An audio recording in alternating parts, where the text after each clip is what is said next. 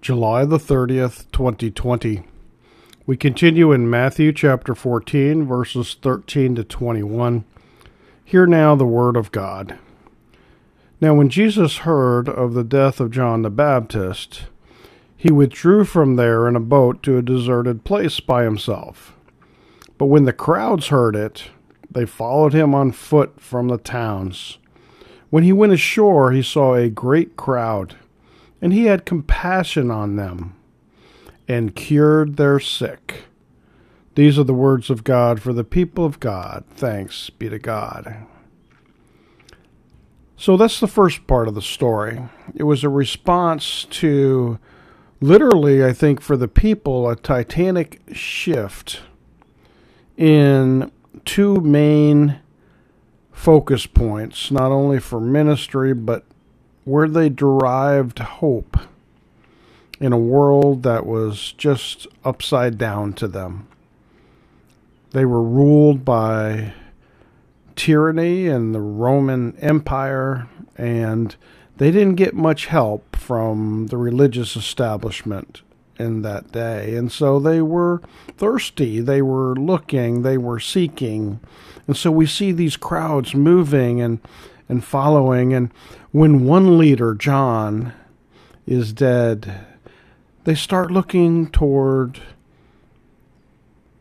a different person.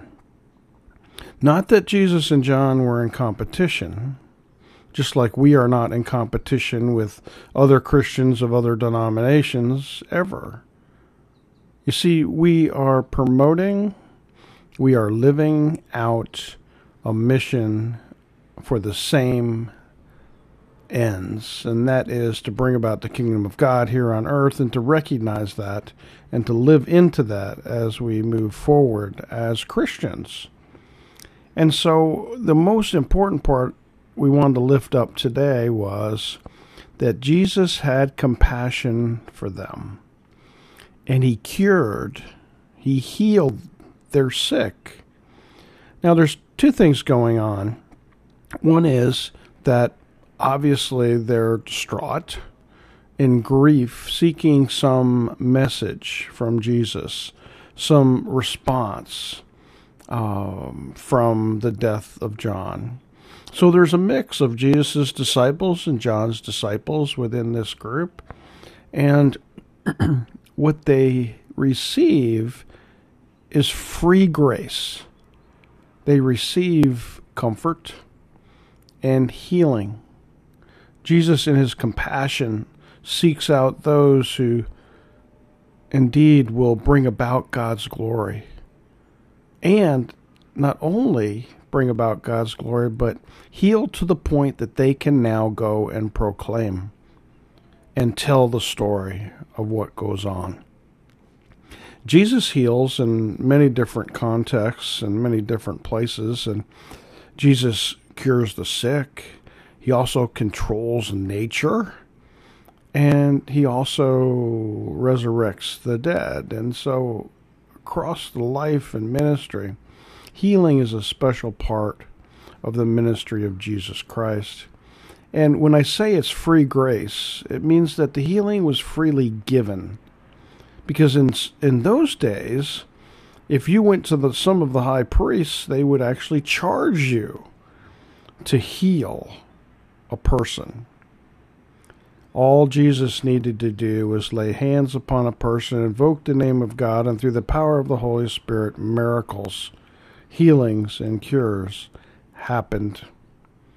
We see this today in many places, and it varies from healing of illnesses to exorcising demons from people.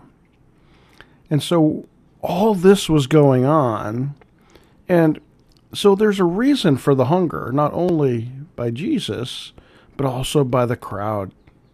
They hungered for something more than just food, but Jesus gave them both. Hungering for hope, because they witnessed the miracles and the healing that Jesus did, but then also were fed with the bread of life. Meaning from God's abundance became food and nourishment for the journey. And so it too for us, that we need to keep our eyes open to the miracles and the healings of Christ through the church and his disciples in our midst today as well. So think back to episodes and look forward to seeing miracles again, because they do happen every day. And a lot of times we get distracted and are not looking for the healings that are going on today in people's lives. Yet they're happening because Jesus is here with us, and he has compassion on us, just as he did for the crowds, because we find ourselves in the same situation, thirsting and hungering and following, seeking one that will unlock the kingdom of God. So go, seek, see, and then tell. Amen.